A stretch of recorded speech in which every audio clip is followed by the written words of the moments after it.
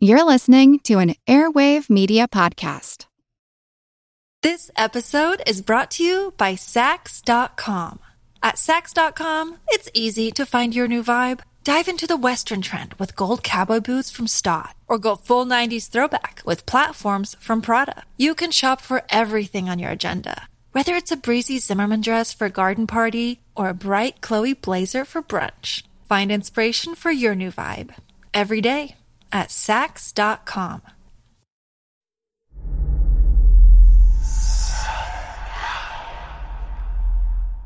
Hey y'all, spooky season is here.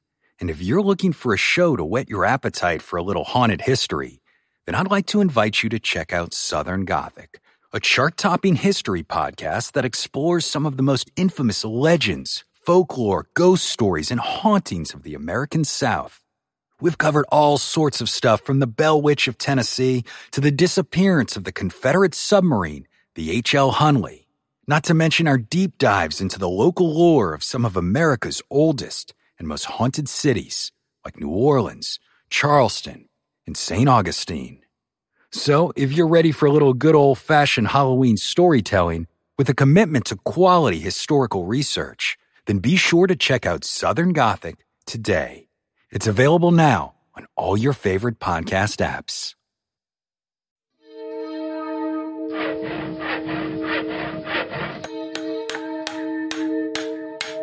Monster House presents. Monster Talk's a proud member of the Airwave Media Podcast Network, home of such shows as Kick-Ass News, Movie Therapy, and Therapist Uncensored. If you'd like to advertise on this show, contact sales at advertisecast.com.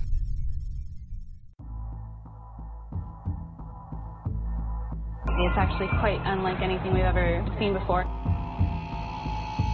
A giant, hairy creature, part ape, part man. In Loch Ness, a 24-mile-long bottomless lake in the Highlands of Scotland. It's a creature known as the Loch Ness Monster.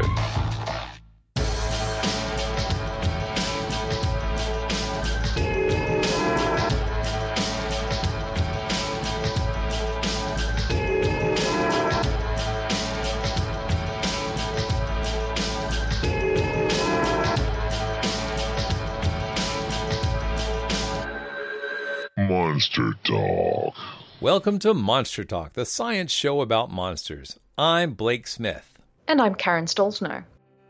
I get very excited when I learn about monsters I've not heard of before. In this episode, we're joined again by Chris Woodyard, and she's going to tell us about the Women in Black. The streets of small-town America were being haunted in the late 1800s by a figure that was simultaneously tragic and sinister. Tall, slender women clad in Victorian black funerary garb were seen here and there walking small towns and cities, behaving oddly. Were they strangers in mourning and just merely passing through? Were they the product of a contagious social panic? Were they cross-dressing men seeking safety in the social prescriptions against being pestered during their symbolically simulated grief? Were they even really there at all? I was absolutely reminded of our coverage of Slender Man and Spring Heel Jack as I listened to these strange stories from Chris. Like most topics we cover, there was likely more than one thing at play behind these encounters, but I think you'll find these stories fascinating and evocative of a time when a variety of cultural transitions were happening in the world. On the cusp of a change in the century, of a technological revolution, of a vast growth in the scale of wars, these dark and mysterious mourning-clad figures carry many meanings, and I must admit that despite their monochromatic garments, I can't help but find these women in black incredibly colorful. Monster Talk.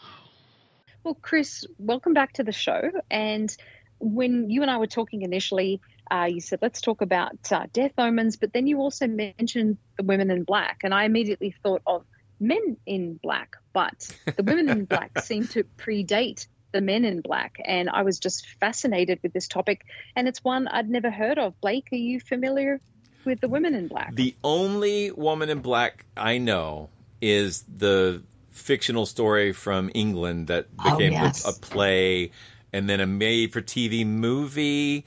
Oh Yes. my gosh! I think it might have been a Nigel Neal adaptation of her book. Anyway, and then they did the remake when they brought Hammer back from the dead.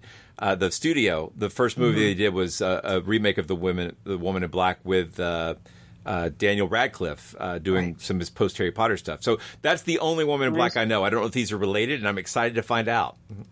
Well, I prefer the BBC one. I think it was BBC with Pauline Moran.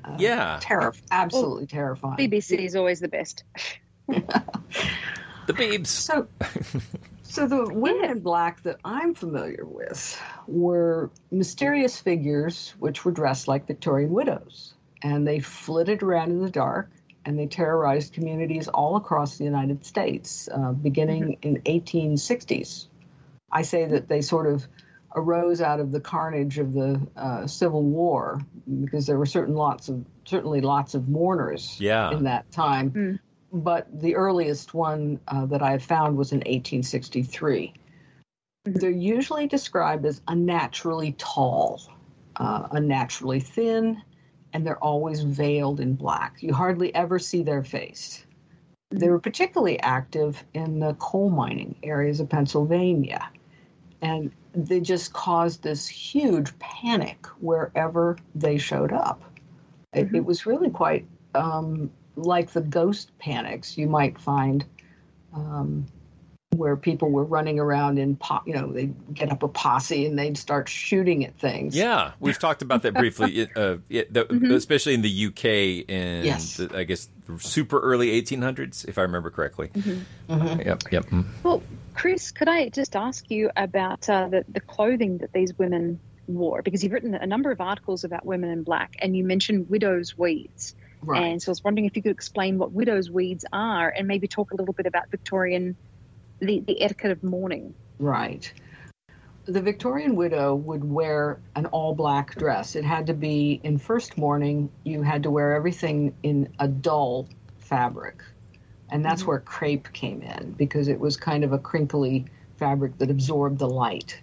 And it was, if you saw that fabric, you knew someone was in mourning. The Victorian widow, in her first mourning, would be wearing all black. It would be dull fabrics, nothing shiny at all, and she would be wearing a heavy mourning veil that covered her face when she went out of the house. This veil could be down to her heels in the back and down to her waist in the front. So it was quite an opaque fabric. Again, it was a crinkly mourning crepe, and it's really hard to see when you're wearing these things, but it was essential for etiquette. It was considered disrespectful if you didn't put on this entire black outfit. People actually were ostracized or criticized if they didn't conform. How long would they wear these clothes for?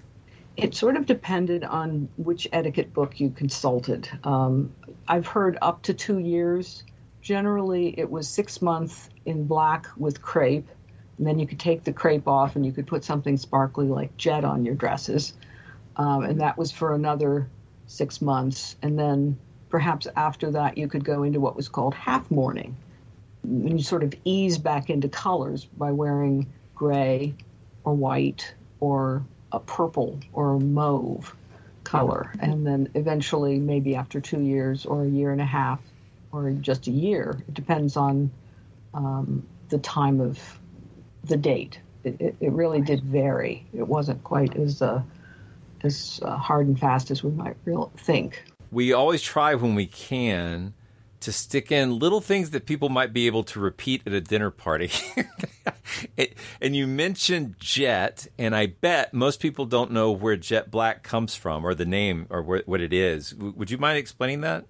Oh, jet is a material, it's a type of coal made from, they're real specific about it. It's monkey pod trees that were compressed over centuries or, thousands of years.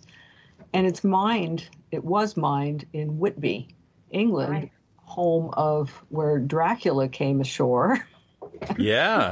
and now home of the Goth Festival. But it was quite the industry there because they made jewelry out of it. Again, it could have a dull finish or it could have a shiny finish. So it was very popular to be made into mourning jewelry or into beading on the clothing. Although a lot of what we call jet is actually just black glass.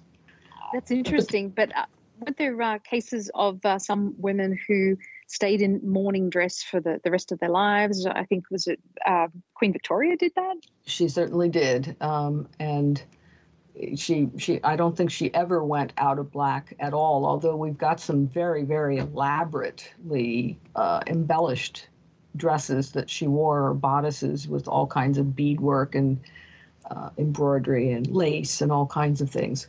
But in first mourning, you wouldn't dare wear any of that. It had to be very somber and very, very dull. The word dull keeps coming up.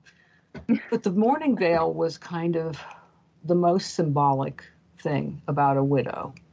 And if you saw a woman going down the street in this very spooky looking mourning veil, you would know you had to treat her with consideration.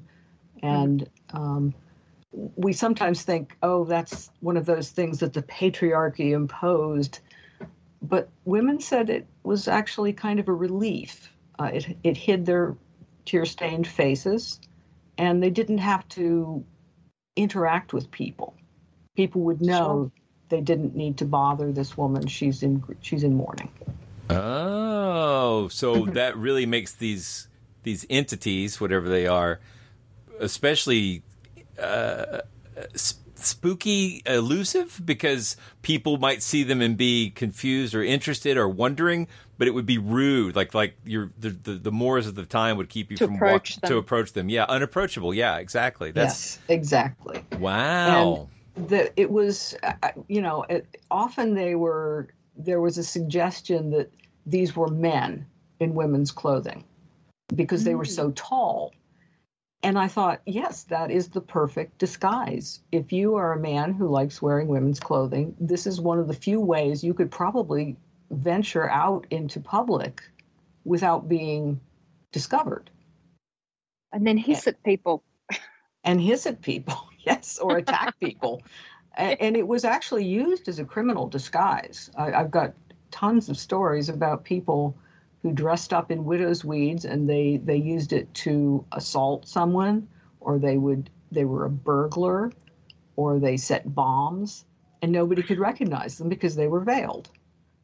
Fascinating. And you wouldn't dare approach a widow and yank her veil off. In only a single case of these stories of these entities flitting around in the dark did anyone dare, that I've read, pull off the veil, and it was some plucky young woman, and she discovered that the person behind the veil was a young man from a very prominent family, just out for a prank, I guess. Scandalous. Exactly. Well, that's kind of doubly scandalous. It's you're crossing gender dress, and you're also not really in mourning. So it's like it's a double whammy. It's like doubly transgressive. It's like stolen valor for widows. Yeah. Mm. But with some of the cases that you've written about, it doesn't seem like, in some cases anyway, that they're not men, that there might be something else. Right. They just disappear. They flit through these. They're usually out in the dark. But not always. And they're usually outside. They never speak. They might hiss, which is just terrifying. Yeah. They move without noise. They're described as tall and skeletal, and they're just sort of one of those intermittent things, almost like where, we think of perhaps Bigfoot as a phantom because it's solid one moment and then it's not there. And the women in black were very much like that because you would chase them down the street and you could never catch them. This reminds me very much of Slender Man. Now, in the case of Slender Man, that's a made-up creature. But sure. When people report seeing it, like as though it's a real thing, it's quite similar. It's quite similar. This is really interesting. But so it's the same MO, but it's way older, right? So right, way older, and it's just another. I think the Slender Man has to do with, as you were saying, about the ghost panics in the early 19th and in the 18th century. there's just all these sort of flaps of Right. things flitting around in the dark and scaring people. And if they're pranksters, I've never figured this one out, because there were armed people chasing these women in black. And if you were just a prankster, you were liable to be shot. Yeah. But they didn't stop. It didn't stop them. Well, we're pretty confident some people do dress as Bigfoot, but I think there's a similar risk, right? It's That's true. Definitely. yeah. Out of the woods. It's like when you love a prank. Again, if that's the explanation. So you've written about 2 cases in particular of these mysterious women, and if you could maybe delve into these a little bit. And the first case you've written about is the woman in black of Rhinebeck in New York of 1892. Yeah, I was trying to find out where Rhinebeck is, and I see it's about halfway up the Hudson to Albany.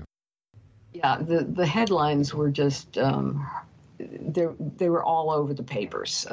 Rhinebeck in terror of a woman in black. She is over 6 feet tall, preternaturally slender, goes abroad only of dark nights and hisses at those she meets. They kind of, put all the spoilers in the headlines. This was Rhinebeck, New York, and it was close, roughly 60 miles from Sleepy Hollow, so they had to, draw that parallel.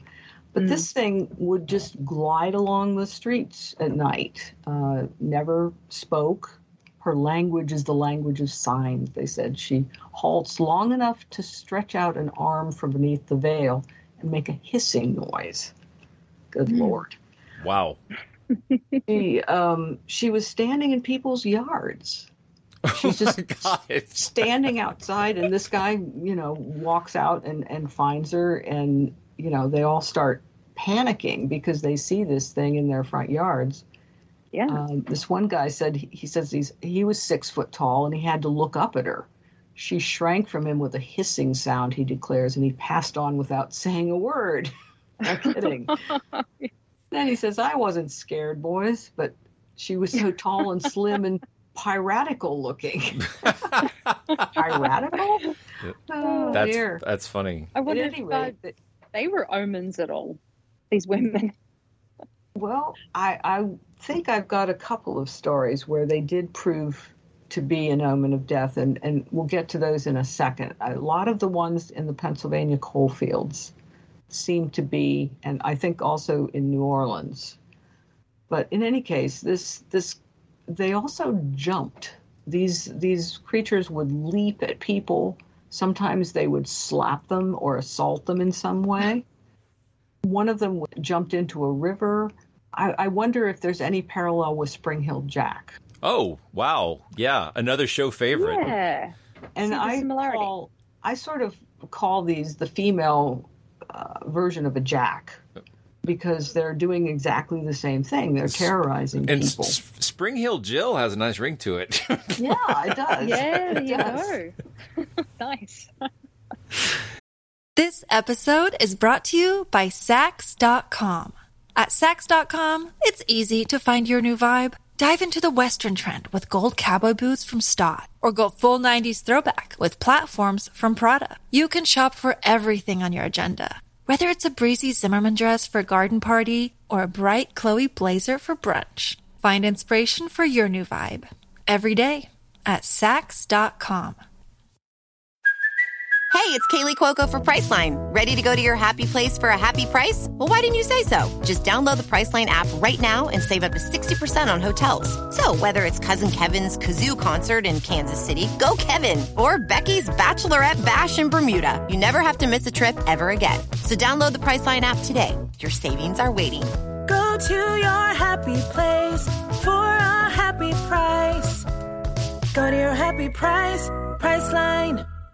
But it's anyway, they sent out posses, and eventually she just stopped showing up.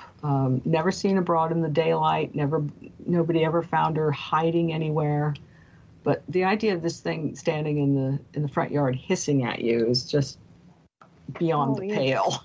Hissing like a snake. I've had my children wake me up by just standing next to me and staring. It's like, and I wake up and I just see this shadowy thing standing next to them. Oh my God! It's like, yeah, they're Very evil. scary. They're evil. You ask about the idea that these would be an omen of death, and I find that again in the Pennsylvania stories, they tend to be. Now, the coal mines of Pennsylvania were not a safe place to be. No. It was just, it goes without saying that death was everywhere. It makes me wonder, there were plenty of widows seen. Why was this so terrifying? Because you did see widows. You ask about these as death omens. And again, in the Pennsylvania coal country, it was particularly regarded as a death omen, almost like a banshee, which might be because we had a fair number of Irish immigrants in that area, also Welsh immigrants who had women in black in their own folklore. In Carbondale, Pennsylvania, in particular, there was this woman in black that was just sort of wandering around the streets. They started chasing her, and she disappeared into a coal mine. She jumped into a coal mine entrance, and of course they searched and couldn't find her. But they said that a short time before a disastrous cave-in at one of their mines, 50 years before, a black ghost just like that one was prowling about the town under the same circumstances. And 28 years ago, the same kind of woman in black, or one with the same habits, they said, appeared 3 times, just as this one has done, and then happened the memorable plague of black fever, which carried away scores of men, women, and children in Carbondale. So she was seen as an omen of death and an omen of either a cave-in or a mine explosion or some kind of terrible disease. And I've actually looked up those diseases and those cave-ins, and they correlate with the appearances of the woman in black. Every time I think about omens and coal mines, I think about the Cornish Tommyknockers. And, yes. And but I think miners and sailors, and I say this as a former sailor, that we have a reputation for being superstitious, and have everything's an omen. Oh my gosh, I would have thought, even as a sailor before going onto a ship, that was all just that's gone because we're in a non-superstition. No, there's plenty of superstition on the ships still. For sure. Starting with chiefs and their coffee cups, it's bad luck if you clean a chief's coffee cup. They like to leave a layer of muck in the bottom, and I am not making that. It is nasty. So, wow. Yeah. So. Wards off scurvy or something, I suppose. Penicillin, right? Sorry. But you had mentioned, there's a woman in black in New Orleans. Yeah. Is this one similar to the Rhinebeck story? Or? Yeah, she related. Yeah. Well, it's one of the few that also appears inside. That's what I didn't. You usually see them outside. They don't come indoors. But in this case, again, she's wandering around the streets, and this fellow said she was one that she didn't have a veil on. So she's really unusual.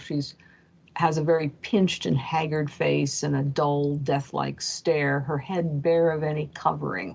But she was dressed in black, so they assumed that she was a widow of some sort.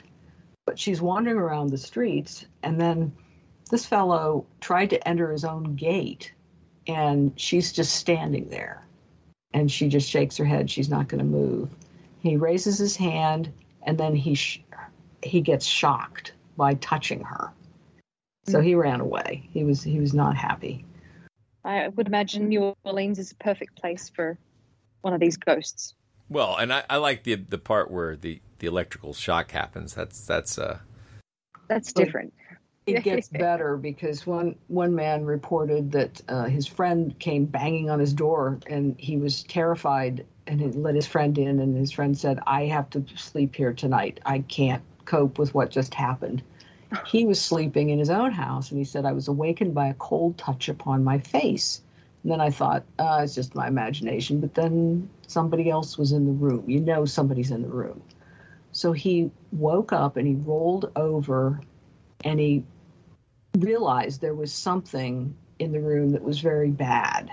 He got out of the bed, sprang for the matches, and struck one. I saw in the corner what made me fairly quake, the woman in black crouching and staring. Yikes. She rose up, came towards me. I felt myself coming under her influence. I felt if that happened, I was gone. So then he bolted to his friends. Okay, that's straight out of a Victorian horror novel. That is. It is. It's like The Woman in Black, the TV show. But she's unusual. She doesn't wear the veil, but she still terrifies the public and manages to disappear without being caught. But this was a banshee, if ever there was one, because this was dated December 1877. In the spring of 1878, one of the deadliest yellow fever epidemics hit New Orleans, killed some 5,000 people. So people looked back at this and said, that was the woman in black telling us that something was about to happen. Right, and foretelling. It reminds me, I guess there's several things going on here that, sort of culturally. And one of them is this idea of omens and, sort of fixing causation on some supernatural warning. But the other one is we talked about these ghost panics, which is not something we really dug into very deeply, but we have talked about them. And the idea that you can get an entire community worked up around something that from the outside, if you're not in the panic, sounds absurd. But if you're there and everybody believes it, it's imperative that you act on it as a group and work towards, fighting this thing that may not even exist. So I think that there's something really profoundly interesting here about how stories affect human behavior. Yeah, these are a perfect example of a social panic. And I've heard people say, well, the social stresses, for example, in Puerto Rico, created the chupacabra. And I'm wondering, okay, what's the physical mechanism that translates social fear into seeing something that's draining the blood of your pet animals or your farm animals? I don't understand what the mechanism is. But if ever there was a case for a social panic, the coal mine ghosts, the coal mine women in black are a perfect example because things were so stressful. And you had, everything was very precarious. If your husband died, you were thrown out of housing immediately. If he was injured, there was no recourse. Nobody was going to pay you for it. No one was going to take care of you. You were doomed to some extent. And it was a very precarious and dangerous existence. And so here we are with women in black, the symbol of death, flitting around the streets. Yeah, and I've often wondered why the women in black didn't go down the mines, why the men didn't see them there. But it was bad luck to have women down the mines. So. Right. Chris, you were talking about these particular cases going back to the 19th century and that this was part of a panic, a 19th century panic overall. But have there been any more recent cases or contemporary sightings of these women in black? There is a sort of as you said, a counterpart to the men in black who are phantom social workers. They don't wear widow's weeds. They're not veiled or anything like that. So I'm not sure it's an actual comparison. Right. The widow's weeds went out with the First World War. And I say that the women in black stopped appearing because there were changes in fashion. The hemlines went up, and if you were actually a man flitting around in the dark, you couldn't disguise yourself any longer. Right. There was a few years ago, there was a very strange story of a woman in black who was wearing some kind of a robe and sort of a headscarf that was walking along roads on the East Coast. And she was very, very scary looking. But she was just a wanderer. She was actual flesh and blood. And once the police talked to her and she wasn't doing any harm, she was allowed to go on her way. I think she was the widow of a soldier and this was perhaps her way of dealing with her grief. Well, these stories have all been fascinating, and I know that you've written some books. I assume that they are full of even more of the same. Where is the best place for listeners to find your work? I have a couple of blogs, the Victorian Book of the Dead blog and the Haunted Ohio Books blog, which has a lot of the women in black stories. You'll find also them stories about the women in black in a book called The Ghost Wore Black, Ghastly Tales from the Past, which has a whole chapter on these flitting in the dark creatures. Fantastic. Mm-hmm. And yeah, I think our listeners are going to be very, very interested in your books, and we'll want to go and pick up copies. And we want to thank you so much for coming on the show and talking about death omens and women in black with us. But we've got a final question, Chris, and that we ask all of our guests, and that is, what's your favorite monster? All right, my favorite monster. Do you remember the monster in the Bugs Bunny cartoon with the big hairy orange monster with the tennis shoes? Yes. Yes, that scared the heck out of me when I was a child. And I just learned that it has a name. It's called Gossamer. Yeah, so, I think I read that in the past, I don't know, 2 or 3 months somewhere. That's interesting. That's one of my very favorites. I'm also partial to the Loch Ness Monster and the Lambton Worm. Classic ones. Oh, that is a classic. The Lambton Worm. Love that. And then, go ahead. Let's see. I'm also partial to banshees, but there's a great monster in Ohio called the Crosswick Monster. Ooh, I've never heard of this. No. It was a reptilian creature, like a snake, and these boys were out fishing, and it came out of a hollow tree, and suddenly it seemed to extrude a pair of arms and legs and grabbed one of the boys and tried to drag it away. So they got a posse up to try to chase this thing. And it was described as about 16 inches in diameter with a scaled legs and body, the head about the same thickness as the body. It propelled itself with its tail. So they gathered together with axes and clubs and surrounded the tree and tried to cut it open. And it slithered out and reared up on its hind legs and fled. A few of them followed it, and it disappeared into a hole near the river. But nobody was quite courageous enough to follow it, so they blew up the entrance and sealed the monster inside. It might have escaped. They didn't find it when they cleared away the rocks, so there's a sort of a wetlands there, and maybe it still stalks the wetlands around the area. What I find fascinating about this story is that there's all these people named in the story. A local pastor, a local judge, prominent people in town.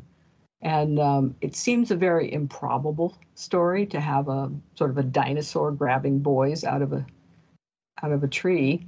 But I wonder why people who were prominent in the area would allow their names to be used in such a tall tale. But America has a tradition of tall tales, so perhaps that's what's there.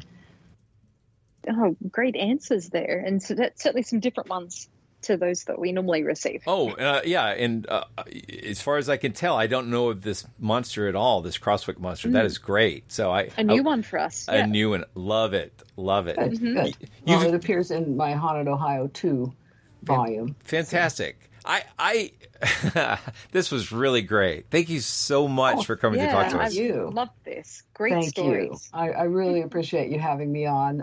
It's just been a treat, and I'm looking forward to people enjoying the stories of the hissing women in black.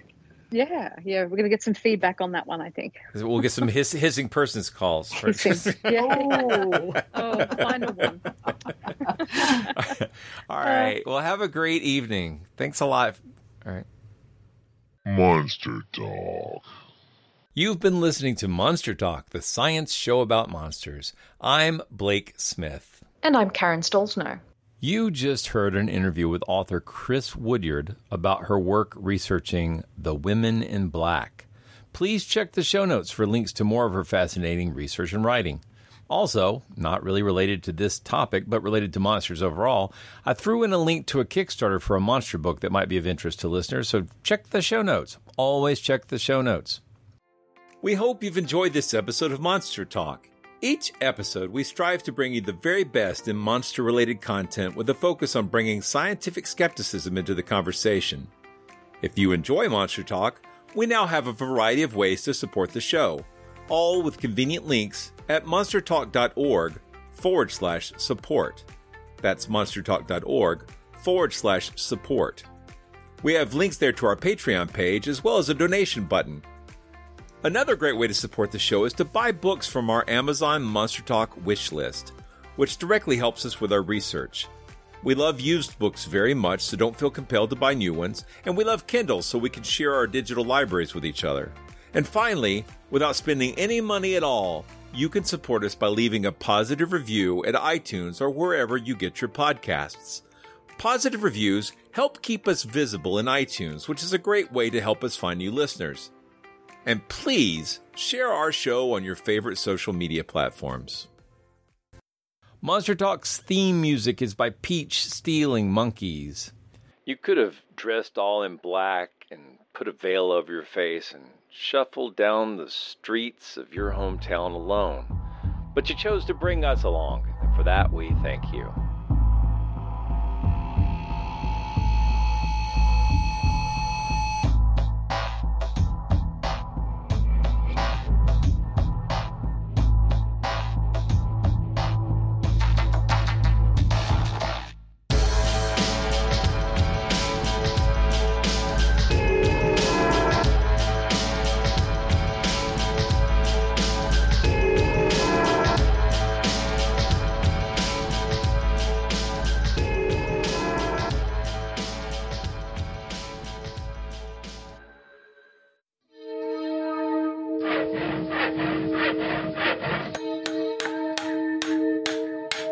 This has been a Monster House presentation.